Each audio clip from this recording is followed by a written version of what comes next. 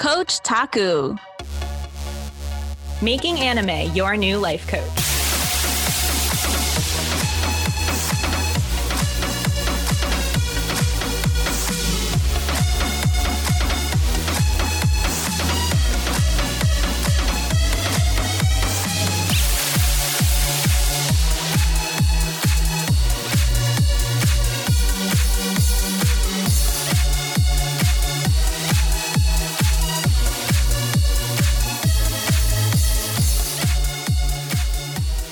Good morrow, Coach Taku listeners. Thank you. We are humbled by your willingness to listen to this episode. Who are we? Well, of course, your lovely host, Christina, joined by my better half, Mary. And gotta catch them all, my dudes. That's right. This is a Pokemon episode. To clarify, we are deliberately talking about Pokemon, the video game franchise. Though Pokemon is a beloved anime. And I'm a huge fan of at least the first 5 movies. So if you're bummed that we're not going into the TV series or the movie series, feel free to scold us. But maybe you don't know how to scold us because maybe somehow in the 25 years that it's been around, you have no idea what Pokemon is. So at least from a video game front, I'll make it quite simple. You're a young kid who lives in a world filled with creatures called pocket monsters, aka Pokemon. They're kind of like advanced elemental animals. And the purpose they serve on the planet and a lot of the games is, they're very much a part of nature. But if you have a handy dandy Pokeball and you find the right way to throw the ball at the Pokemon, you can capture these Pokemon and have them become your lifelong friends and also your battle partners. And so most of these games are about trying to collect them all, trying to fill up this encyclopedia essentially called the Pokedex and battling gym leaders and adversaries and fellow Pokemon trainers along the way. The other thing I should mention about this is if you are listening to this episode and they still have Pokemon cards at McDonald's in their kids' meals or in certain, I think it's General Mills cereals, go and get them. They're adorable. I have my Holo Pikachu. I could not be happier. I vouch for the 25-year anniversary Pokemon card collectibles. Anything you'd add about the series, Mary? Only that the song is like one of my go-to karaoke songs. But other than that, no, we're good. But I'm sure we're all curious about what the coaching conversation around Pokemon is. And of course, it has to be around team building. Specifically, like how we value our Pokemon teams, like what are our strategies, and what this says about how we view teamwork, which I think is a really interesting conversation as we explore the game from a different perspective. So, Christina, where do we start with all of this? Ooh, well, let's start in-game for a second because so again, going through the realm of Pokemon, the way it works, and I don't know who made up these laws. I don't know if it's about the amount of slots you have available on a belt or in your backpack. But typically the way it works is you can have up to 6 Pokemon on you at once. And these 6 Pokemon are referred to as your party. You're more than welcome to have less than 6, but you have to have at least 1, no more than 6. And so we really want to have this conversation around team building through the lens of the different strategies that characters in the game and that we as players have to building out our parties and what it might reveal about ourselves and what are the pros to these strategies and what might be some of the consequences to these strategies as well. And so when we were prepping for this episode, I thought that we got to start with the gym leaders. So as I mentioned, one of the primary adversaries in the game is you show up to these gyms. There's these people that are like, yo, I'm the master of this kind of element. Come fight me. And then you fight them. And I think what works really well about gym leaders is what they tend to have in common is their party is nearly always one type of Pokemon. They're all rock type. They're all water type. They're all grass type. They're all dragon type. You name it, they've got a collection. And I think the positives of what this particular party strategy reveals about a Pokemon trainer is that it demonstrates that they have a commitment to passion for this particular type of Pokemon. Like something that I love both in the games and also in the TV series is that these gym leaders don't just like have 6 water type Pokemon. They like live in an aquarium and they like host water shows. And the way you even get to the gym leader is by solving puzzles with inner tubes and all these different things. So their Pokemon party is a reflection of how much they love this particular element or this particular type. And so that part of integrity is really reflected in the party that they choose. However, the very apparent consequence to this that most players learn sooner rather than later is because the entire party is one element type. As long as you show up with the rock beats scissors type, water beating fire, fire beating grass, rock beating electricity, et cetera, et cetera, et cetera, you can wipe essentially the entire party out. Yes, I think that's a really cool perspective. And then when we relate this to actually in the real world and how we choose our team members, and even if we're looking at it for ourselves, like how we choose, there's nothing wrong with the way that these gym leaders choose their team. Obviously, they have a passion. They're experts on this type of Pokemon, just like you can be an expert in your field with your team. But I think what it shows is that there's strength in diversity. There's strength in having different conversations, different strengths and abilities on a team that can offset that kind of catastrophic event where you're all wiped out because this one other Pokemon can beat all of you in one go. Yeah, and I will say there are certain gym leaders throughout the franchise that part of how they compensate for this is they still have their ace in the hole. Like, I think one of the first gym leaders I ever really, truly struggled with was in Pokemon Silver and Gold, where you fight Whitney, who has all normal type Pokemon, which sounds like no big deal until you get to her freaking Miltank that knows this move called Rollout and just crushes your ass every single time. And let me tell you, as a 12-year-old, I was none too happy about that. But, you know, so that's gym leaders in a nutshell. And I do think as a kid, like if it were up to me, I would have collected all water type Pokemon. Like I love the ocean. I love the beach. I love the idea of having this lifestyle where I would be around the creatures of the sea. But looking more at common player strategies, you know, on the flip side, Mary, you mentioned this, like some people will go the route of creating a super balanced team. And you want to talk about what that ends up looking like? Yeah, so usually as a player, you start off with one starter Pokemon and you can choose your type from the beginning. I have to tell you, Christina, I usually choose the cutest one. I look at the evolution. I'm like, which one is going to be the most attractive looking Pokemon?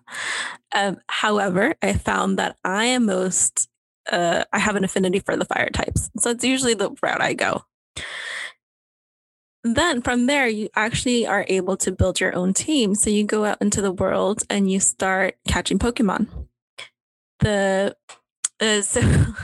you actually start catching Pokemon. And what we find is like that you can catch all these different types. And there are some types that you can't actually catch at the beginning of the game. You have to wait until you're a little bit stronger and can reach certain towns before you're able to catch some of the types. But the advantage is that as you create a diverse team, you'll have one type of Pokemon that can stand their ground against one that you're trying to catch or one that you're trying to battle. And that's the advantage in having a balanced team. However, there are some people who go the opposite route and they have an affinity for certain types. And while they may have a diverse team, they may have 2 or 3 that are the same.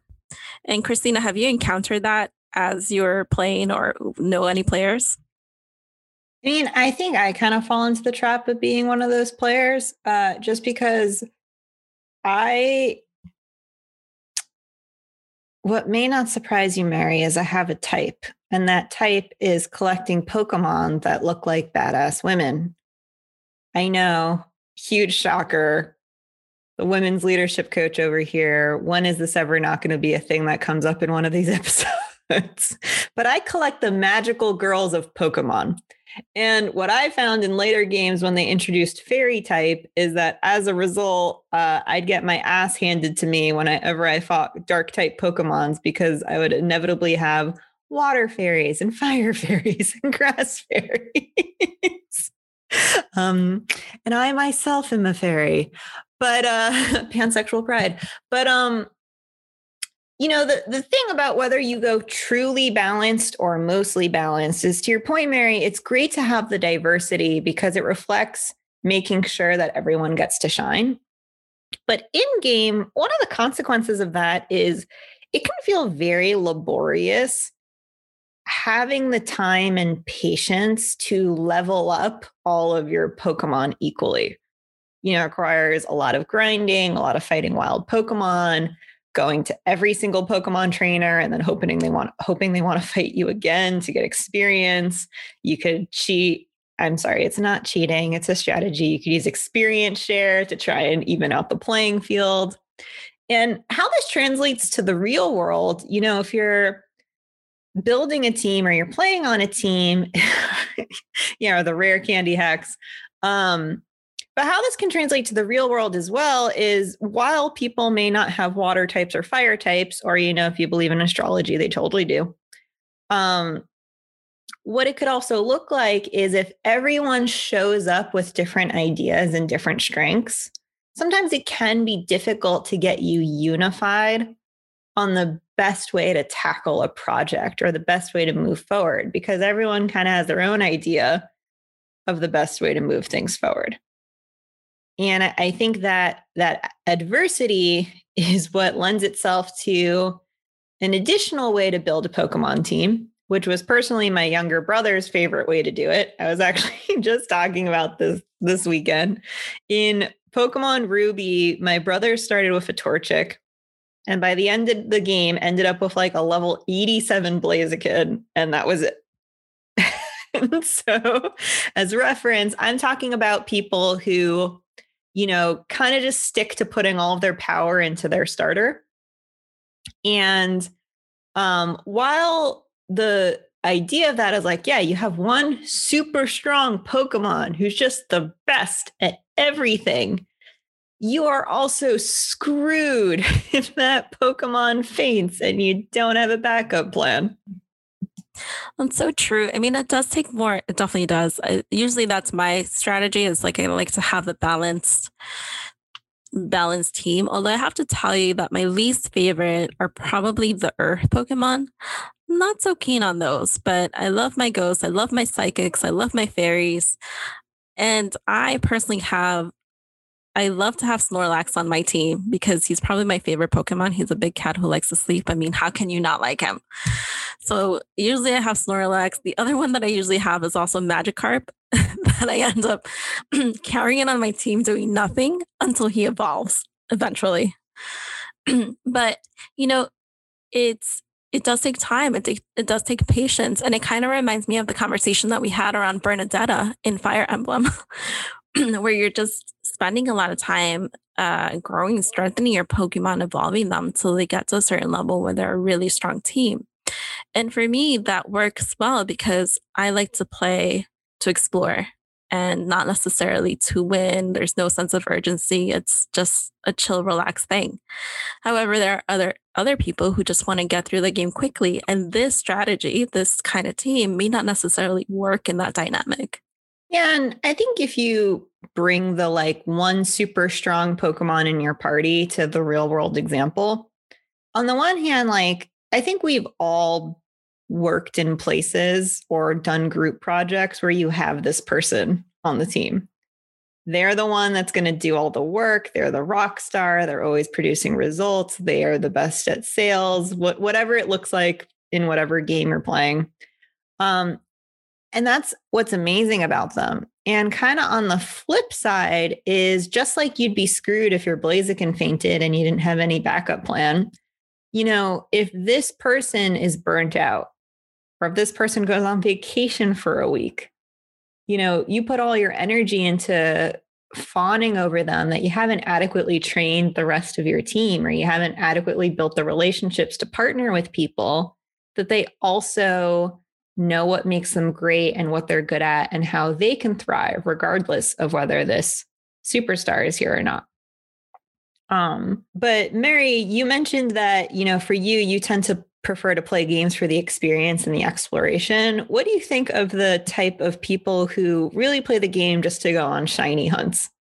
Like their Pokemon party is mostly about collecting their favorite shinies. At first I was like, what is that? What is she talking about? What are shiny Pokemon? I think especially when you're playing games, Christina, I personally, it's not what I do in the game. I focus on strengthening my team, finding the ones that I like, exploring the different types. However, for those who find joy in finding shiny Pokemon, I mean, how can you say anything about that? Who doesn't want to find shiny Pokemon and create a team out of that? And I think it's to each his own. And that's the beauty of video games, that like in life, we all choose what the journey is and what it looks like. And there's no one set path that's better or worse. Yeah. And speaking to this idea of there not being one set path, one of my favorite ways to play Pokemon, and it really helped add some spice to the series, especially after, 4 or 5 games of once more, collect all the badges, beat the Elite Four, beat your rival, the rinse and repeat of it all, is someone created this concept called Nuzlocke, which is essentially going through Pokemon with a specific set of rules, which includes you can only catch the first Pokemon you run into in each area. If a Pokemon faints, you relate to it as dead and you can't use it anymore. Like there's no going to the Pokemon Center and reviving it. There's no using your items to revive it. It's just gone. And in a lot of ways, the game is designed to be harder and to make you very sad. But I think why people have a lot of fun with it is it's a reliance on randomness. Some Nuzlocke games, you just get luckier than others. And I think that even taking on team building from this place lends itself to a real world conversation, because honestly, like here we are talking about picking the best players and making sure everyone's well represented. But most places, most of the time, you don't actually get to choose what team you're playing on. You get hired, you get picked for the dodgeball team, you build a business, whatever it is. And who you work with is who you work with. And so building out the game in a Nuzlocke style is great practice for how do you adapt when perhaps the players around you aren't ideal, or you couldn't originally see what would make them worthwhile because you really wanted that Charizard over that Pidgey or whatever the case may be. I think it's cool, Christina, because it also makes you think about what strengths does your existing team have? How can you leverage these strengths? Where are the weaknesses? Where are the opportunities? So if you're playing from a strategic standpoint, you're actually thinking about all these things as you're going into battle, as you're moving forward through the game. And it's very similar when you're working with the team, because you're looking at the people there and you're like, what are the strengths of each individual? Where are the gaps? Where can people step in, and where can others kind of, you can kind of see that from a leadership perspective, which I think is really cool. And one of the other ways that we haven't really talked about team, Christina, and I think this is the reason that I got into the Pokemon games, was because I was living in New York at the time, and my siblings were actually in Pennsylvania. And one of the reasons that I started playing was because we could battle against each other and we could do raid battles together. And so talk about teamwork, you can actually play with other players in the game, and then you bring the strength of your own team and the strength of their team, and also the gaps. So where I may have a stronger fire type, my brother may have a stronger water type, and so we can play off of those strengths and weaknesses as we either battle each other or go after raids to catch other Pokemon. But to be clear, you did specify earlier in this episode that most likely you would be the one with the stronger fire type, since they're your ride or die. So then, Mary, is it safe to assume that you started with Charmander in the original Pokemon Red? I did. And I've been playing with the fire types ever since. And and even in like Pokemon, I don't know if you played Pokemon. Of course, you have Pokemon Shield and Sword, but I love the bunny. I mean, he's like a soccer playing bunny. How can you not like him? He's just amazing. I had to choose him. Mary, bless your heart. I was a Squirtle girl myself. And similarly, canonically, I have almost always chosen water Pokemon, especially given the fact that Popplio literally becomes a mermaid at the end of that evolutionary track. I think Snivy is my one non-water choice in the entire franchise, besides playing yellow version, where of course it was Pikachu.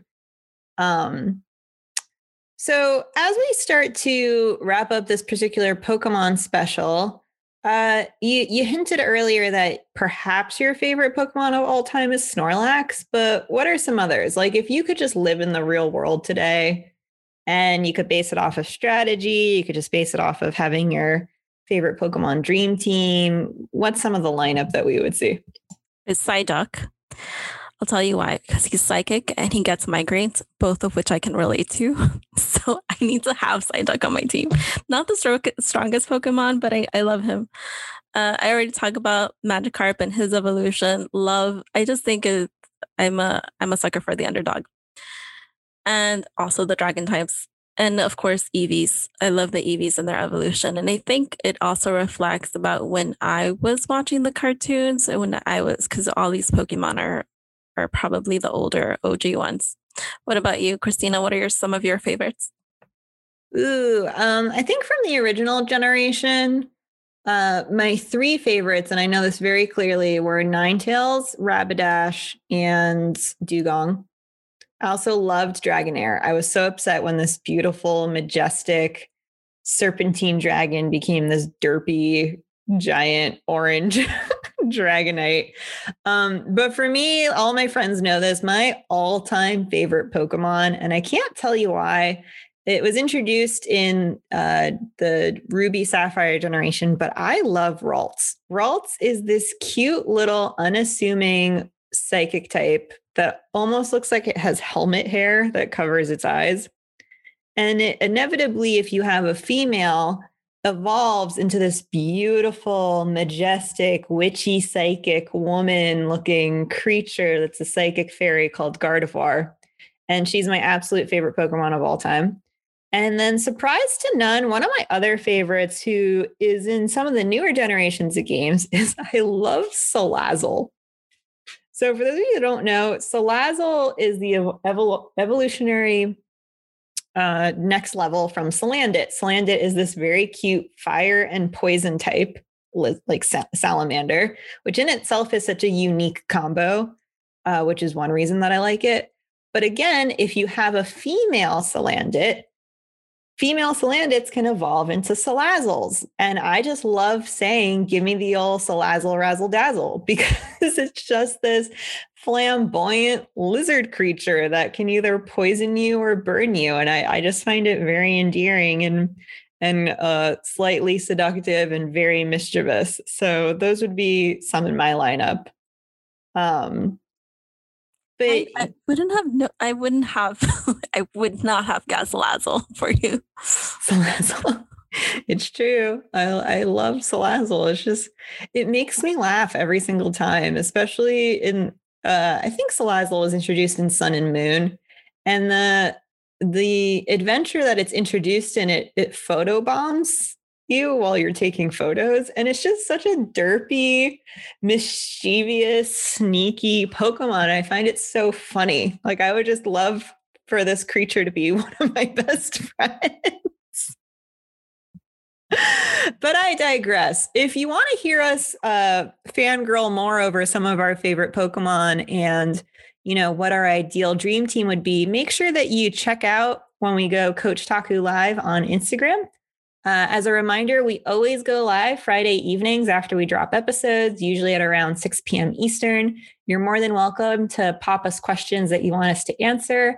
Join us in the live and chat with us, or watch the replay if you can't make it. And yeah, anything else you want to add, Mary, as we start to wrap things up here? Yeah, I mean, Pokemon is huge. And if there's something we didn't cover, something you want us to talk about, just let us know. We'd love to delve back in, whether it's the video games, the movies, or the series itself. And yeah, thank you for the support. Thank you for tuning in. Yeah, and also feel free to let us know. Nintendo Direct released a couple of exciting updates this year. This was before Nintendo Direct per se, but I know Pokemon Snap's coming out in about another month or so. We've got DLC for Pokemon Sword and Shield. I know they're doing remakes of Brilliant Diamond and Shining Pearl. And really the announcement I'm probably the most excited for, Pokemon Legends Arceus. We've got an open world Pokemon adventure. You know, it's the new age. This is how we enter the next quarter of a century with this saga. Can't wait. And so, you know, if you want to chat about that and which games you're most excited for, feel free to join us on Instagram and let us know. But otherwise, thank you so much, as always, for listening, for tuning in, for commenting, for subscribing, for doing all the things that let us know that you love our show and you care about what we're talking about just as much as we do. And we will catch you in the next one. Take care, everyone. For subscribing so you never miss a new episode. Have an idea for an episode or show you'd love us to discuss? DM us on our Insta, Coach Taku Pod, CoachTACUPOD, or email us at coachtakupod@gmail.com. Love your wonderful host? In that case, you can follow me, Christina, at HereXtinaRoar on Instagram, and you can follow Mary at MaryMery.TheNerdyCoach. Thanks so much. Catch you in the next one.